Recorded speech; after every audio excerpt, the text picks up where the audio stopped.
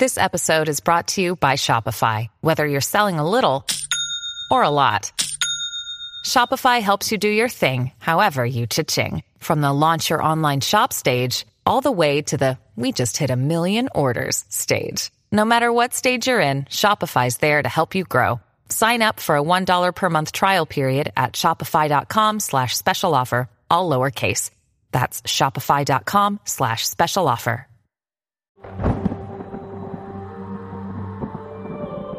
Brought to you by PrayLatin.com, makers of prayer cards featuring complete English phonetic renderings of Latin pronunciations. I regret to inform you that the Jesuits are up to it again. They're up to no good. Published on the eve of Francis's consecration, allegedly to Our Lady, but just as likely to Pachamama, the Jesuits decided that publishing an advocacy piece calling the words of Christ narcissistic and flawed was a good idea.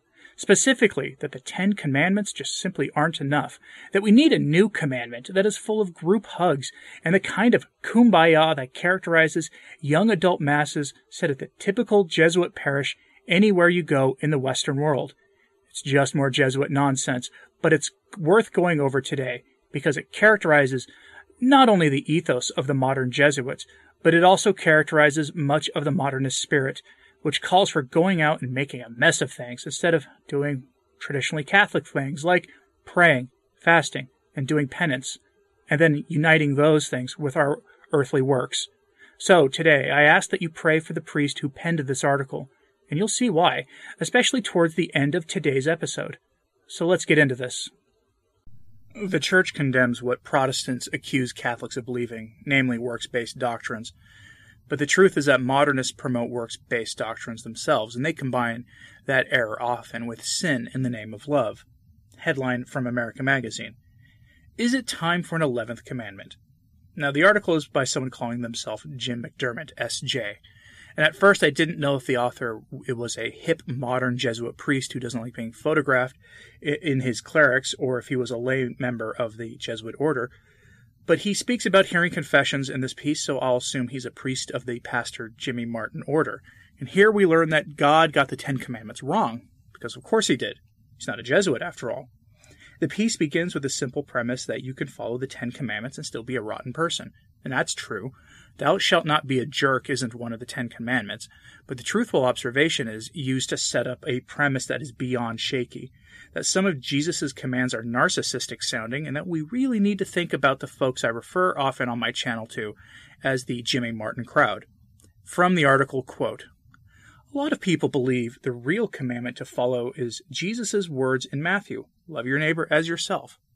And there is a lot to recommend that. It frames our life in active, positive terms. As life strategies go, thou shalt not is pretty much the worst. Being a good Christian or a good and happy person is not primarily about what you keep yourself from doing, but what you do. It's about our deeds. Also, while there are many different ways of thinking about Jesus, dig down and pretty much all of his choices come back to love. Time and again he tries to care for others, especially sinners. It's worth taking a second to think about that. Jesus spent his time helping people who have done bad things, and other people whom society had rejected as unclean, immoral, or not even fully human. It sounds great until you start putting it in concrete terms, like Sister Janine Gramick insisting on the humanity and blessedness of members of the James Martin community, when many in the church wouldn't. Then it can get pretty challenging, but Jesus' commandment also has some flaws. It sounds more than a little narcissistic to say that the measure of your love for others should be yourself. Also, it assumes that we all have a lot of love for ourselves, when in fact many of us have spent our lives being told that we are not as worthy of love as others, or that there is something wrong with us. Jesus' command can be used even to reinforce that terrible message. Tell me you have never heard a homily on this idea, where the point is, look at how much you spoil yourself. End quote. All right, so I'm going to stop there for a moment. You know, it's a good rule of life that if the idea that something Jesus Christ said was flawed ever comes to your mind, it should be dismissed. He's God. I don't know if the Jesuits are teaching that Jesus is still God or not, but anything Christ said is perfection. If there is a problem in understanding anything he taught, that problem lies with us and a defect of our own reasoning. This priest should know that. But sin darkens the intellect, and modernism, as a heresy, is a sin. since holding to a heretical position is by definition sinful. But the priest is going somewhere with this. We must practice active love and kindness, man. He's using Francis's understanding of what the faith is about, going out and doing active works instead of practicing spiritual goods. He's promoting an activist gospel.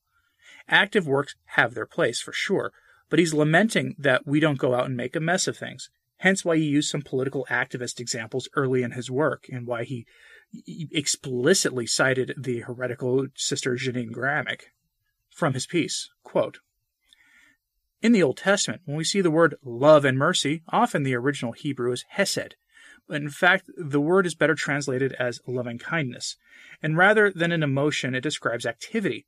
Hesed is practiced, not felt. It's also an act of extravagance. It's about going beyond what is expected of you by social or cultural standards rather than simply meeting them. If the social convention is to give a homeless man $1, Hesed is about taking him to dinner, making a point of talking to him when you see him, or helping him find a place to live. It is the word that describes the act of rescue, of forgiveness, of a friendship that gives past when it hurts. When he gives Moses the 10 Commandments, God uses Hesed to describe himself.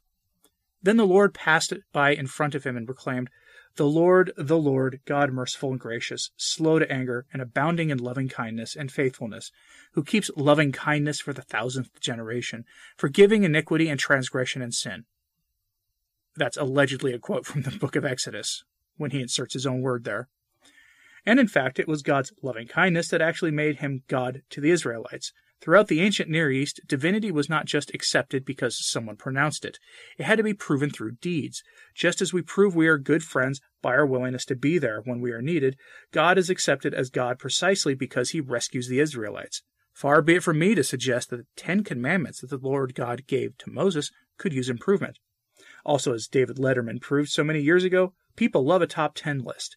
But if we're going to continue to look to them as a sort of moral checklist, could we please add one? Practice loving kindness toward everything and everyone you meet. End quote. And there it is. Now, I mean, again, he's wrapping error in a lot of truth. Although I would dispute the idea that giving a homeless man $1 is a social convention. That's actually frowned upon in the modern world for anybody who's actually ever lived in a city. That's very much frowned upon. But here, Father McDermott is also the priest who is advocating that we commemorate the anniversary of when the bishops took our masses from us for the long, dark Lent of 2020. And not because we never forget that supreme act of cowardice and betrayal by nearly all the bishops of the world, but because we need to remain loyal to the secular narrative about the events that surrounded that decision and the 2 years they spent promoting a lie. Then again, this is the priest's profile pic on Twitter. So we shouldn't be surprised. It's practically part of the Jesuit oath now to be wrapped up in what we call the Pastor Jimmy Martin subject, that even this priest is signaling to the world his rejection of the Church's timeless teaching on that subject and his adoption and advocacy for the position of the world. It's sad, but it's not unexpected. Heresy of any kind is a sin, and sin darkens the intellect. Once we adopt the condemned heresy of modernism, which Pope St. Pius X defined as the synthesis of all heresies, then it's not a far leap to reject the core tenets of the faith for a works-based doctrine and a doctrine that accepts sins that cry out to heaven for justice. It's not a surprise at all that this priest advocacy for an 11th commandment of loving kindness includes explicitly that sin which St. Paul warned about, that sin which cries out to heaven, that has become synonymous with the name Father James Martin and has become synonymous with the once mighty name of the Jesuits. It's just to be expected at this point. I'll finish with this statement from the Council of Trent. It's an infallible statement based on rejecting the concept of works-based doctrines. Protestants always hit Catholics with the charge that we practice a works-based faith, that is no faith at all, that we just believe we can work our way into heaven, that our salvation is based on earning through works our ticket into heaven. It's a false charge, but one we've all heard at least once in our life. We believe that as Catholics that Jesus commanded us to do works, and that works come as part of living the gospel message. But we acknowledge that no amount of works alone will earn your way into heaven, just like no amount of professing an empty faith devoid of any real lived faith it will earn your way into heaven. As the Council of Trent states in the famous decree on justification, quote, "None of those things that precede justification, whether faith or works, merit the grace of justification. For if by grace, it is not now by works. Otherwise, as the Apostle says, grace is no more grace." End quote. In other words, neither alone is sufficient. But that theological topic is something for another time. What we're seeing advocated by the modernists in our time is a works-based doctrine. We've seen it with Francis's suppression and reforming of the contemplative religious orders who, in his own estimation, aren't out there doing enough and are just spending way too much time doing Catholic things like praying and fasting. We see in articles like the one I quoted from earlier. Of the modern errors, it's perhaps the most widespread of all modern errors, since works-based doctrines can be used to justify any number of other evil things in the name of the Beatitudes, or in this case, in the name of loving kindness. So what did you think of this? Let me know in the comments, please. Is this priest completely off base, or is he onto something? Am I the one who's wrong here? That we need an 11th commandment of loving kindness? Let me know what you think in the comments, please, and like and subscribe if you haven't. It really does help. And as always, pray for the church. I'm Anthony Stein. Ave Maria.